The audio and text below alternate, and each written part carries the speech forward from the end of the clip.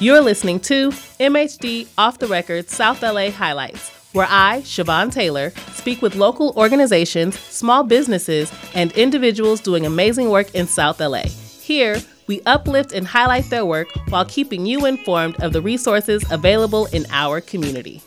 On this episode, we speak with Destination Crenshaw artist Patrick Henry Johnson. Patrick Henry Johnson is an internationally acclaimed visual artist based in Los Angeles. Johnson attended the Art Institute of Fort Lauderdale, Florida, before moving to LA to further his career as an artist. In 1993, Johnson undertook a 5-year apprenticeship with an international mural company where he learned the basics of mural making and began to hone his own unique style. Johnson's artwork can be seen in various parts of Los Angeles, including a 72 by 14-foot mural titled Pentalume Ode to Soldiers at 51st Street and Central Avenue, depicting the cost of war to the human soul. He is also well known for his iconic mural, Elixir, The Rebirth, at Crenshaw Boulevard and Stocker Street, and created original illustrations for Maryam Ali's children's book, I Shook Up the World, The Incredible Life of Muhammad Ali. Welcome, Patrick Henry Johnson. Yes, Siobhan Taylor. How are you? I'm great. Good to see you. Good to see you. You're one of my favorite people, so I love talking to you. And you came in dapper and sharp. I can't not say that. Always. This is how I get down. I love dressing, so, If I was a fashion person, I could describe it to a T, but I am not. But you look sharp. You got a nice, is that a blazer? Actually, it's not even a blazer. It's a nice long It's a coat. 3/4 length coat, long coat. Blue. All blue. You're all ready for Crenshaw. Yeah, You Crenshaw sharp. Yeah.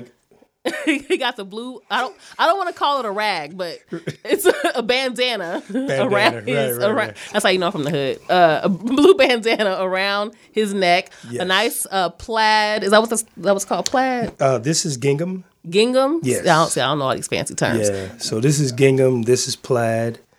And these are The classic pants. military marine dress blues. Okay, marine dress blues pants. Right. Okay, and you got nice jewelry on. Yeah.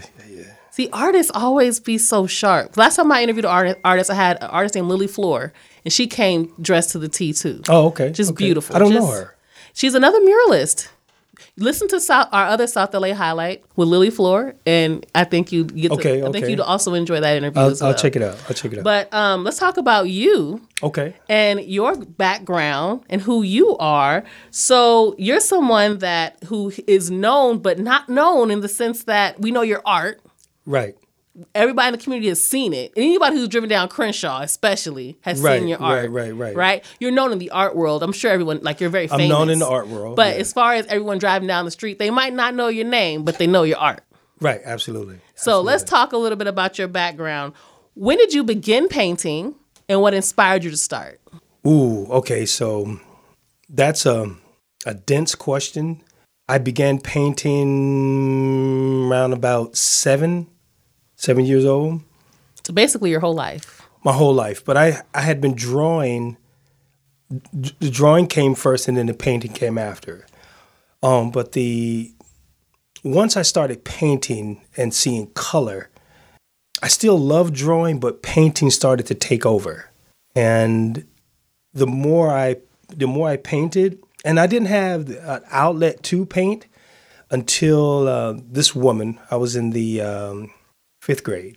She paid for my art lessons. She would come pick me up every Saturday morning at 8 o'clock, and she would take me to the beach with this in this affluent community, and all these kids, white kids, that's what they did every Saturday morning. So, and I was the only black child there, which was kind of daunting in the beginning, but the music and then the art was the thing that brought everyone together. And there was no color, just kids painting and drawing and listening to classical music. And about how old were you when you began to do that? That was about 5th, 6th grade. So what did she see that made her say, ooh, I had to pick up Patrick and take him over there? I could not stop drawing. You just couldn't stop? I could not stop drawing. I remember when I was in the 2nd grade and, just thinking about the story. When I was in the 2nd grade, there was my teacher, her name was Miss Downey. So Miss Downey says, okay, so the class is language arts. all I heard was art. That's all I heard was art. So everyone else was taking out their red pencils and their lined paper, and I took out crayons and white paper. And I was looking around like, why is everybody doing that?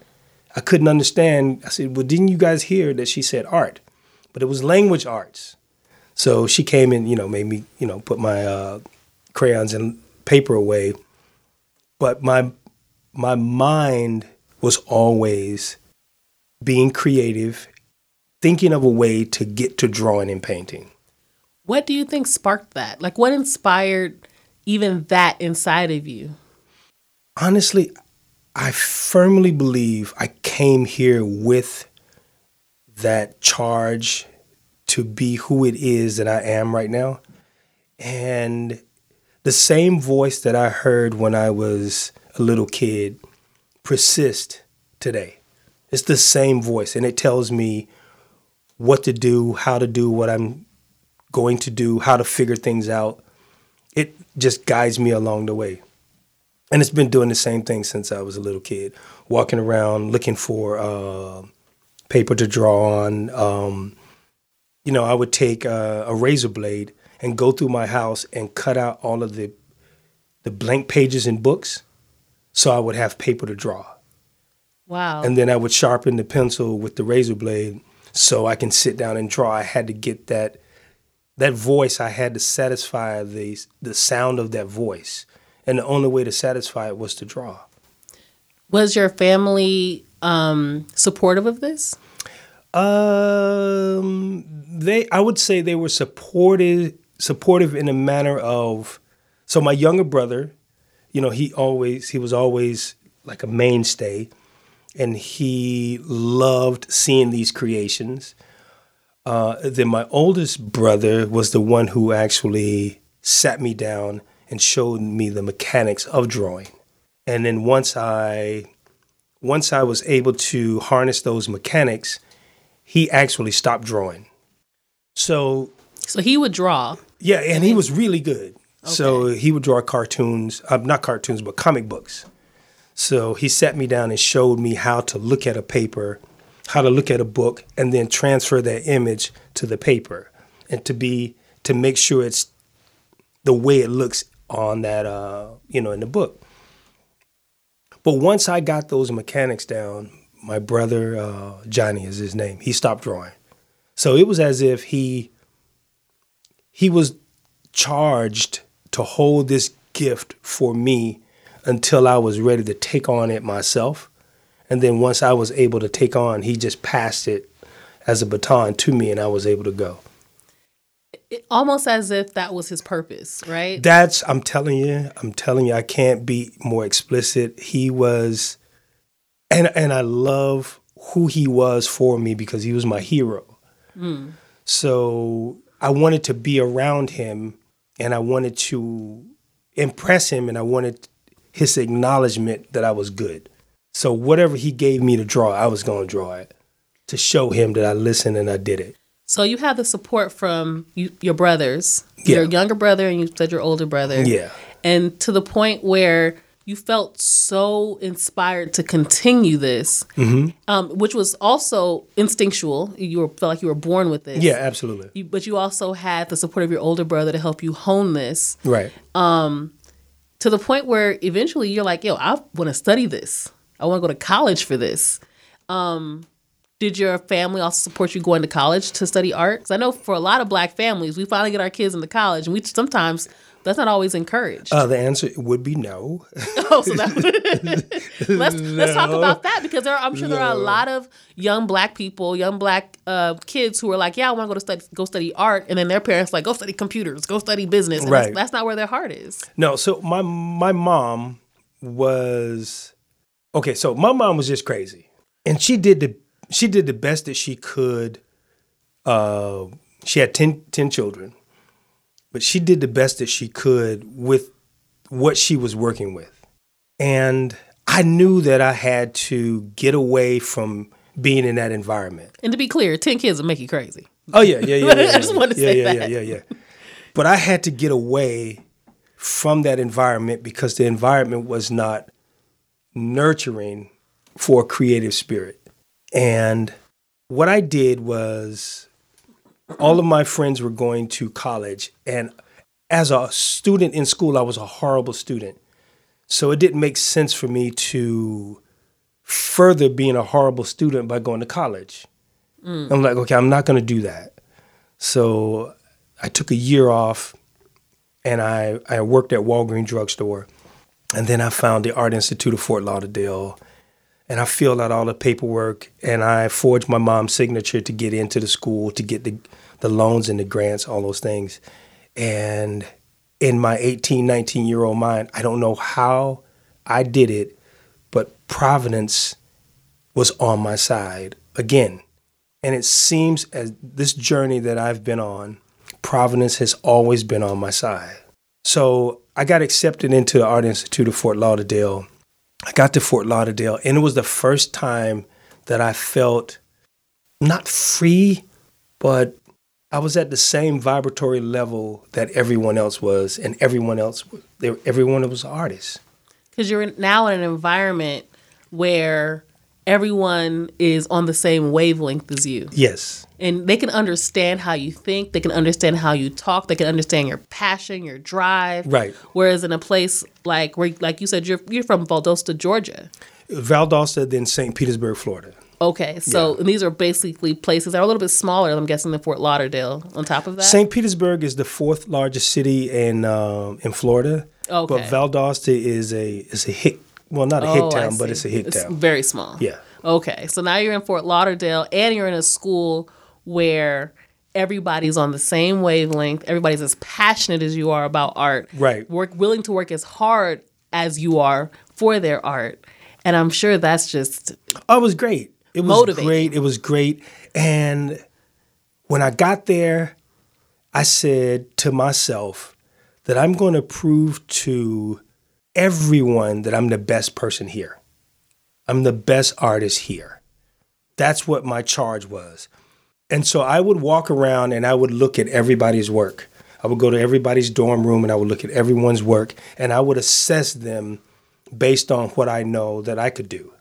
I'm like, nah. Oh, wait a minute. And this guy from Barcelona, Spain, his name is Danny Alario. He blew my mind. you remember his name, so that means he really Oh, we're still believes. friends today. Oh, good. Yeah, Danny Alario. What Danny did for me, technically, Danny could not draw or paint as well as I could. But his imagination was fertile. And he taught me how to be imaginative, how to see beyond what you see. And that's what he taught me. So, for instance, we did an assignment, and the assignment was to do the color wheel, Roy G. Biv. So that's the color wheel. Your primary colors and your secondary colors. Everybody did a pie chart. Everybody, myself included, but not Danny Alario. He did M&Ms.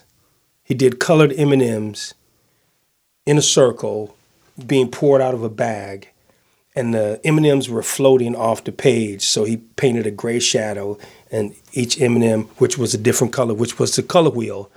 When he put that on the board for critique, everybody's like, pie chart. And Danny. Wow. I was dumbfounded. I was inspired. I wanted to choke him. But we became instant friends. So how did that feel to know that you had this technical skill, but then you realized, like, wait a minute, I got to be freer and more imaginative with my art? How did that feel for you as an artist to realize that you weren't as free as you thought you were imaginatively? Okay, that's a really good question. And the initial feeling, I'm telling you honestly, the initial feeling was envy because I couldn't do it. I didn't do it, and it wasn't me. However, the feeling right after that was I was inspired by him and I liked him. So we became instant friends. You know, we started smoking weed together, chasing girls together, drawing together, listening to. He also changed my music. That was the first time that I started listening to rock music. So I'm listening to the Police. I never listened to the Police before, and I started listening to the Police, and this music is great. So, I mean, he cracked open doors in my mind that they flung wide open. Mm-hmm. And they've never closed. So you go to a school that, it's funny because a lot of times I hear from artists who feel like they don't need to go to school because, and some people maybe don't. But it sounds like you went to school, you developed your technical skills, but through your relationships and through being around your peers, you also were able to unlock another part of yourself. That maybe if you hadn't met this particular peer of yours, maybe you would have met someone else. We don't know. Mm-hmm. But you met this peer. And that was able to unlock another part of yourself. I owe a debt of gratitude to Danny Alario. And I tell anybody who asks me, the process of me becoming Patrick Henry Johnson, the artist, and also Patrick Henry Johnson, the person, because the music also was something that reshaped the person that I was creating. So for instance, the Police, Sting is the lead singer of the Police, was the lead singer of the Police. And Sting was an English teacher. So he was a supreme lyricist. So to read his lyrics, you had to go to the dictionary to understand what is he talking about. I had no idea who Mephistopheles was. I'm like, I don't know what that means. So I go look up, and it's the Greek name for the devil. So then I reread his lyrics, and I'm listening to the song, and I go, oh, okay, that makes sense. The song King of Pain, he's such a beautiful, thoughtful lyricist. And to excavate and harvest that kind of beauty, I'm like, okay, I want to do that for myself. I want to be able to explore who I am and share it with people, share the beauty of myself, what my mind looks like. So what my inner thoughts look like. I'm going to paint my inner thoughts, and you'll be able to see it. I love that. Yeah, absolutely true. So let's fast forward a bit. I love that. Okay. Our extra sound effects. I love that. You go from Fort Lauderdale of the Art Institute there. Later, you wind up in Europe painting murals. And there's a difference between painting on canvas to painting a mural. How did you end up being a muralist? I did. In Europe. So this is another person who was responsible for changing my life. Again, his name is Carlos Ozimo. Carlos was from Buenos Aires, Argentina, and he put an ad in the LA Times. It's like 93, something like that. The ad said artist wanted. That's all it said. So I answered the ad, and I brought my portfolio to his art studio for him to take a look at it. So at this point, you had already moved to LA? Yeah. Okay. I had no idea what a muralist was. I had no idea. I had no idea what I was getting into. So answering that ad, Carlos looked at my work, and then he wouldn't let me paint murals because I didn't have the skills. So what he did, he put me in an apprenticeship. It's like being in the whirling dervish. So the whirling dervish, you have to wash dishes for everyone. You have to clean everyone's clothes, but you can't join the order of the dervish until you show yourself approved. That's what I had to do in the studio, was to show myself approved. And all of the artists in that studio, everyone was better than me. So it was 8 artists in that studio. I was number 9, and I was the low man on the totem pole. And that was a hard thing for me to accept because I had always been the best wherever I went. And you're very competitive. And I'm competitive. Yeah, I'm like, But these guys were well-trained masters. So it was like 5 of them from Russia, a couple of guys from Argentina, from Norway, from the Philippines. And again, I learned about more music and literature from Russia. I learned about poets from Argentina. I learned about, what's this guy's name? Che Guevara.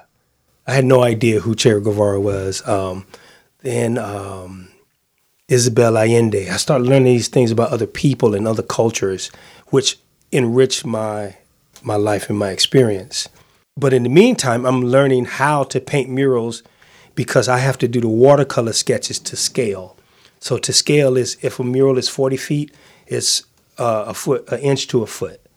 So on paper, I have to do the exact same thing, what the mural is going to look like on the wall. So I had to do the sketches for everyone in the studio before. So I would learn the mechanics of a mural, and then I would give them the sketch, watercolor sketch, and then they would do the painting. So after about a year, and I was frustrated like nobody's business because they were traveling to Europe, and I couldn't go because I hadn't painted anything. I couldn't install anything. So I was like, okay, I want to do a mural now. So my first mural, I did a monochromatic desert scene. It was done in sepia tone, and it was done in this old master style called a wipe off. So you do the drawing, you roll the paint on, and it's very thin, it's watery. Then you take a rag and you wipe off the highlights, and then you wipe off the middle ground. And so by the time you finish wiping, only thing is left is shadow. So you wiped off the highlights, and you got to know the degree to what to wipe off so you can have the bright highlight, the middle ground, and the shadow, and the reflective light. So you got to know all that. So it's a very specific skill. Oh, yeah. It's the Dutch master's skill. So I learned those techniques, and, like after about a year and a half, I was able to do my own mural, and then that's when I started traveling. And we went to, Trieste. Trieste is in northern Italy on the Adriatic coast. So every year for 13 years, I was in Italy. So we would start in Italy, and let's say the job was for a month. We would finish the job in 2 weeks. So I had 2 weeks to gallivant around Europe by myself. Oh, wow. So I would catch the train and go to Rome, and then I would go to Florence, and then Pisa, and then I would go to Monte Carlo, then I would go to Lyon, and I would go to Paris, and I would come back through the Pyrenees Mountains, go to Barcelona, go to Madrid. I would just be everywhere. And I can imagine, both as an artist and just also as, someone who's, just maybe hasn't had that experience before, just to be able to go do that, in a place like Italy. The most beautiful thing, I'm sorry, I didn't mean to interrupt you. The most beautiful thing, I think, for anyone is you got to get lost. Mm-hmm. You got to get lost, and you don't know where you are, and you don't know anyone, and you don't know where you are. That's when you discover who you are, what you're made of, what your fiber is made of. What good are you to yourself when you get lost? And I got lost countless times.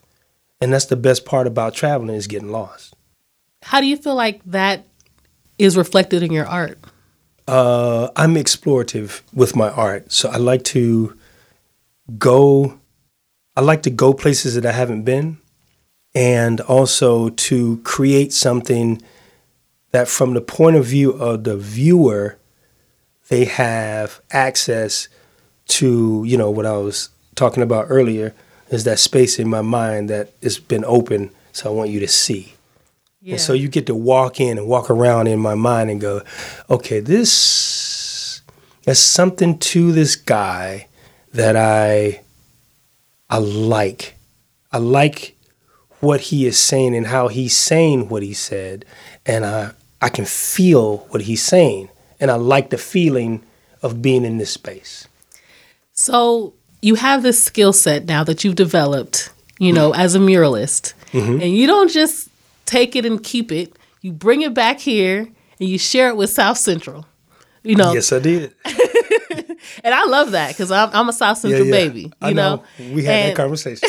You know how much I love love my community. I know. And you bring it right to 51st and Central. Central is a very historic city. Mm-hmm. I mean, a street.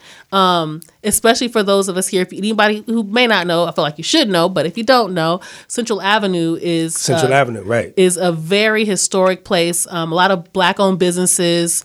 During the second wave of the Great Migration, and even the first wave, a lot of Black-owned businesses were on Central Avenue. It was the Jazz Central area of the country, one of the big places. The Dunbar Hotel is there. The first black fire station is over there. And you actually painted a mural on 51st and Central. What's the name? I forgot the name of the building. It's the that's the patriotic lodge. It's the something region. I can't remember. I can't remember the building. But go to 51st and Central. You're still there.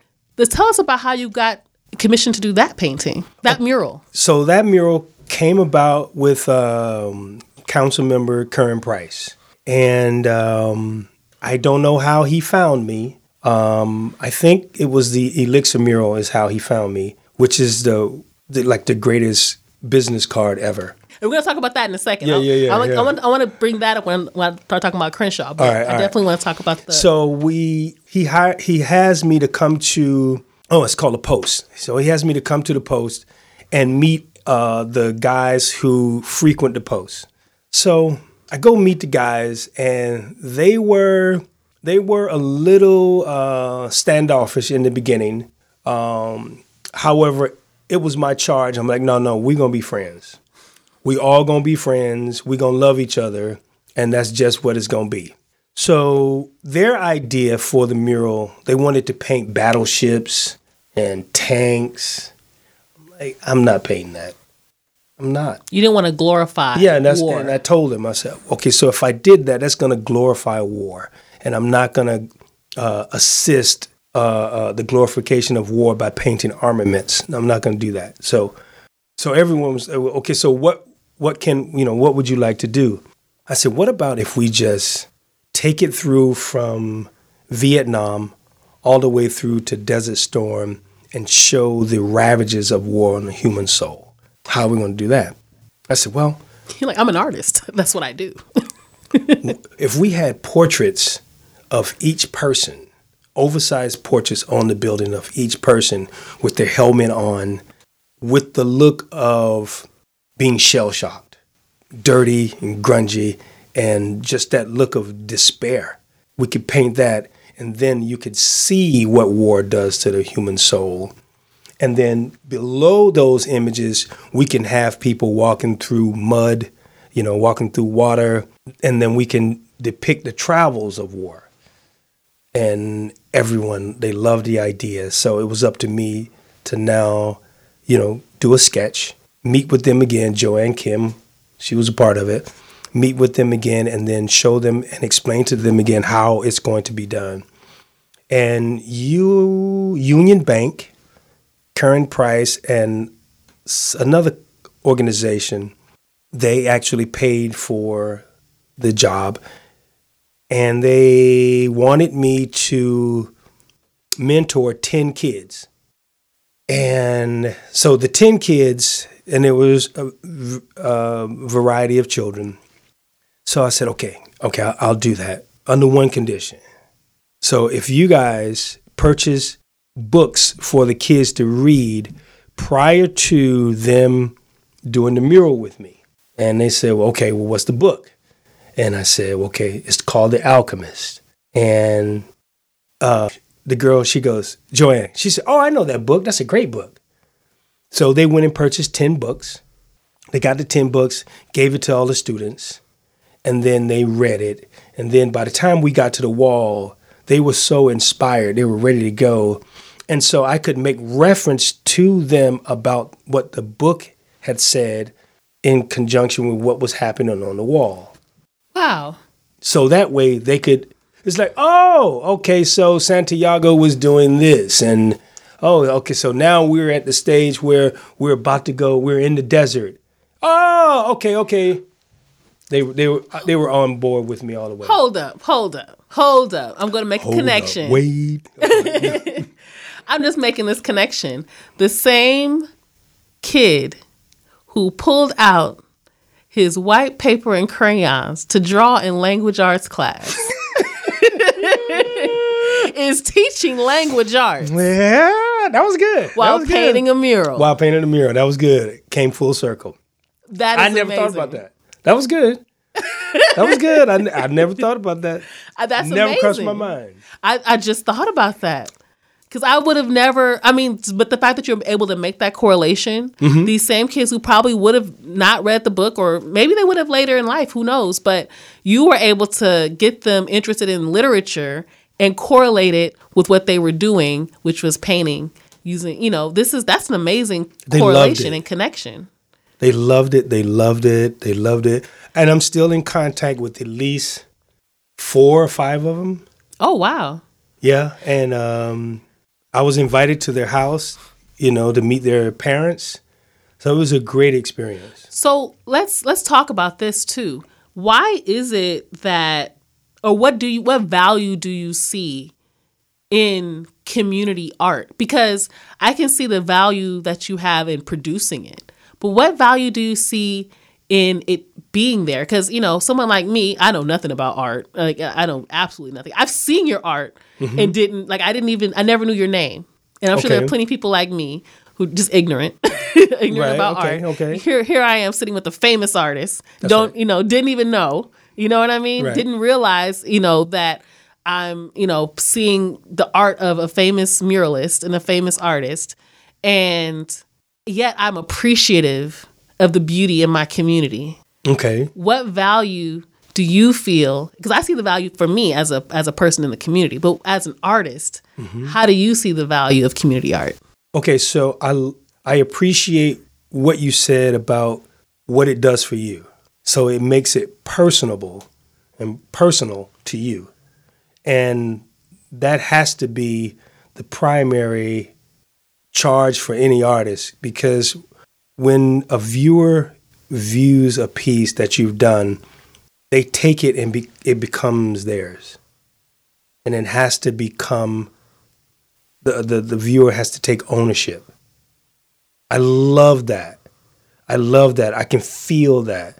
So when you say, I love that, I can feel that, that's an emotional connection. So now it becomes a part of your subconscious mind. It's a part of you now.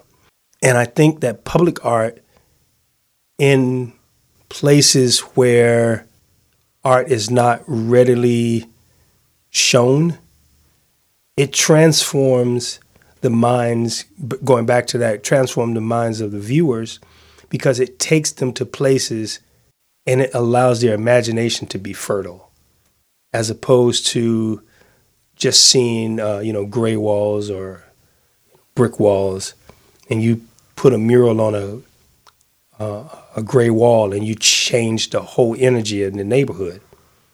And once you do that, the people in the neighborhood, they take ownership because they love what it feels like. Now they're driving and, you glance over and you look at that mural, they love that mural. And they remember everything about every day that you were painting. Oh, I remember the day when you started, you put it, first you did that white coat, and then you were out here like 3:00 in the morning, and then you were doing the drawing, and some people come up to me in the grocery store and say, oh no, I remember you and they give me all these stories. So the process of it is also part of engaging the community. Oh, yeah. The process, it's akin to theater. Okay, so opening night of theater, the curtains are drawn, and then, the actors, they come out and they do their thing. So the opening day, I do the exact same thing. I treat it as if it's a theater. I bring music, and I play music in the neighborhood that they usually don't listen to. So we're going to change the frequency, change the dynamic. So I'm going to make you come to me, and I'm going to make you listen to the music that's inspiring me to do this painting in your neighborhood. And so I'm going to bring you to me. And that music, just imagine, okay, so Frank Sinatra, fly me to the moon and let me live amongst the stars. You got that going. And it's blasting in a neighborhood that just, it's Tupac. It's like, okay, what is that? What is he doing? What is this weird guy? Why are you playing this grocery store music? Why is he playing that? What is he doing? But by the end of the week, that song that you were playing on Tuesday? That Fly Me to the Moon? Yeah. Can you play that again? Yeah. Yeah. That sounds kind of fly though. Yeah. Oh, it's dope. Frank Sinatra's greatest hits, dope. But, so one of the most popular ones, at least here for those of us who are in the Crenshaw area, is Elixir. Right. And I'm sure that's one people talk to you about all the time. All the time. I think you have T-shirts and mugs with that now. Yeah. You have merch for that. Yeah. And I'm sure that is something, and that's over on Stalker. It's on the side of what's the building? The Liquor Bank. The Liquor Bank building. Right. And it's the woman with the afro. Mm-hmm. Can you tell us a little bit about that painting and what inspired that? I'll tell you exactly. So my ex-girlfriend, she has just gotten out of the shower. She had this big afro, and she was standing by French doors, and I could see her silhouette because the sun was shining through the French doors, and I couldn't see her face clearly, but I could see the silhouette. So I'm like, okay, don't move. So I went and got my sketch pad and did a sketch of her, and then I was like, okay, I got it. She's like, what are you doing? I said, I got it. And so when I decided to do the mural, I did a painting first, which is 4 feet by 4 feet. The wall is 40 by 40, so it's the same size. So dimensionally, it's the same size. So when I did the 4 foot by 4 foot painting, I hung the painting in my home, and it was just so beautiful. I'm like, oh, this is beautiful. So I went to the liquor bank and I spoke to the guy who owned the property. Tom Chung, I think his name is. I think he lived out in Reseda or something. I don't remember. But he asked me what was I going to put on the wall. So I showed him, and he said, well, let me think about it. So I wrote a contract between him and I. So whatever I make for the life of the mural, you get a percentage. And he says, okay, deal. Signed the contract. And then I showed him the image of Elixir. And once I got his approval, that was September the 16th of 2011. September 16th. I think, yeah, September 16th. Once I got his approval, 2010. Once I got his approval, I couldn't even wait to start. I could not wait to start. I could not. And I was raising money because I wanted other artists in the neighborhood that I appreciate their work. I wanted them to work with me. So I said, okay, so I can pay Ink One, I can pay Michael Massenberg, and I asked all these guys. But the funding that I was hoping to get never came through. So I ended up painting that mural in its entirety by myself. And it took me 2 months because I worked most of the time with an extension ladder. So because I couldn't rent a scissor lift to get to the top, I didn't get the scissor lift until like the last week of the painting. And then I was able to get to the top and do the purple because I was working on an extension ladder. It was 15 feet and then it extends to 30 feet. So I'm at the top rung of that ladder, stretched out, barely. And some days I would be out there by myself and no one was, spotting the ladder. I just had to get it done. Finally, when I got it done, the last day of that mural, I was painting the DNA double helix that's coming out of her afro. And I was right on the wall and I'm painting and I could feel everything that I felt for the woman, the silhouette. That was still a part of me. And I didn't know at the time that the mural had become therapeutic, that I could exercise her out.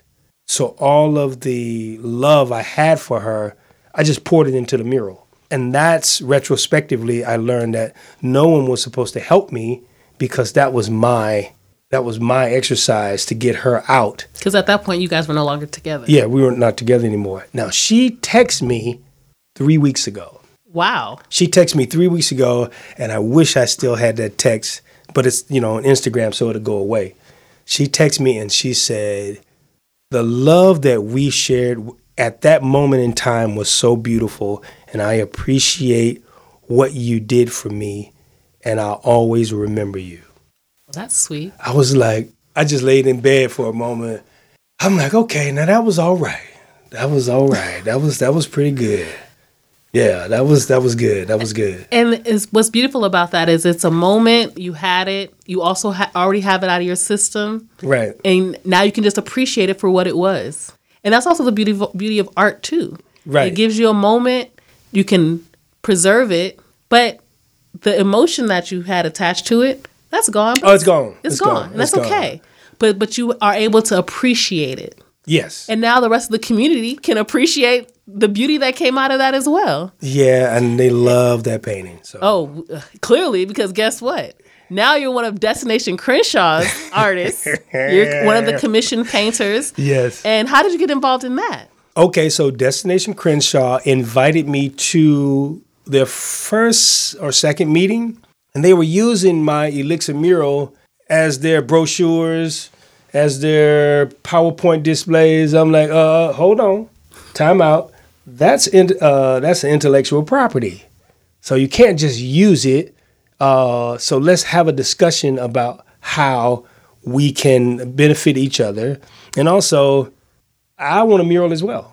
So there's no way that Destination Crenshaw, and I'm saying this out loud, there's no way Destination Crenshaw could do murals on Crenshaw Boulevard and not hire me. Yeah. There's just no way. And I can already imagine how you said it. Just like this. Yeah, you already know. And I can already imagine they were like, of course. Yeah. And I know that wasn't an argument. And Joy was like, Joy Simmons, whom I love. I love Joy. I love her. She's like, no. And she calls me Boo-Boo. No, Boo-Boo, don't worry. We got you. I know. I knew that. I knew that as soon as you said, can't do without me. And everyone was like, duh. Because there's no way that you're doing all these murals and everybody's, wait a minute, where's Patrick? There we go.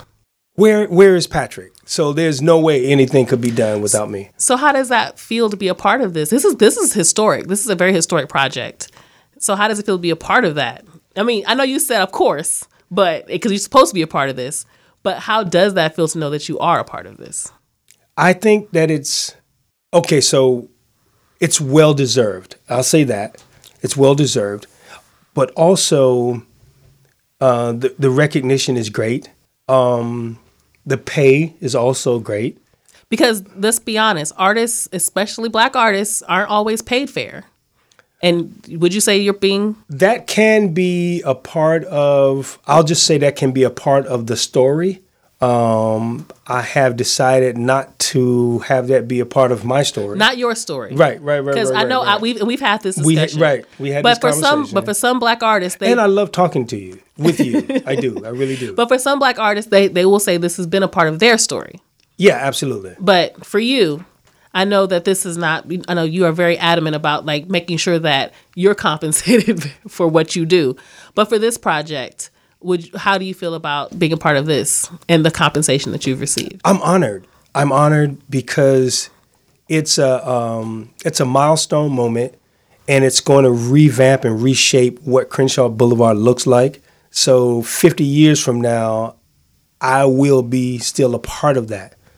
You know, so when they look back on the list of all these great sculptors and painters, they will run across the name of Patrick Henry Johnson, which is thoroughly satisfying. So my children, my grandchildren, they will say, "Oh, that's what Dad did." It's like, "Oh no, Dad was dope." Exactly. Yeah. I mean, and I'm excited that you're a part of this too.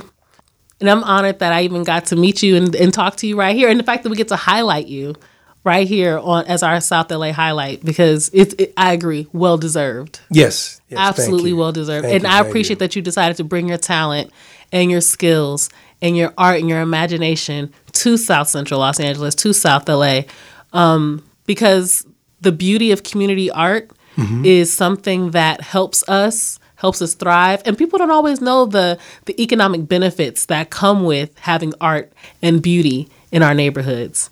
No, they don't. And so I appreciate you for bringing it here. Yeah, because what it does, it changes the value of a neighborhood. Absolutely. Yeah, it changes it right away. It makes you want to walk around.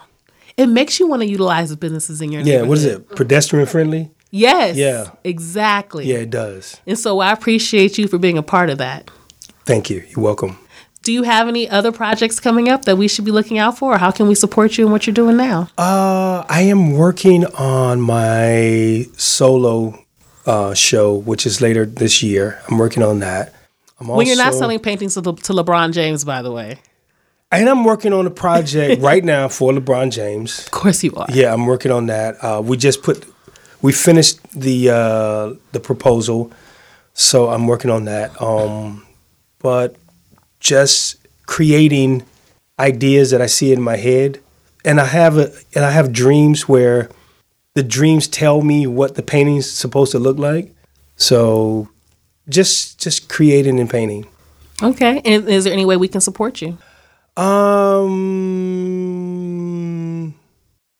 have to think about that. Okay. Yeah, I have Let to me think know. about it. I don't want to just, be rash and say something. I'll think about it. I'll tell you what. You let me know, and I'll make sure. I'll let you know. And I'll make sure and put him in the show notes. All right, I'll let you know. Sounds like a plan. All right. Well, thank you so much, Patrick Henry Johnson, for joining us here on MHD Off the Record South LA Highlights. Thank you.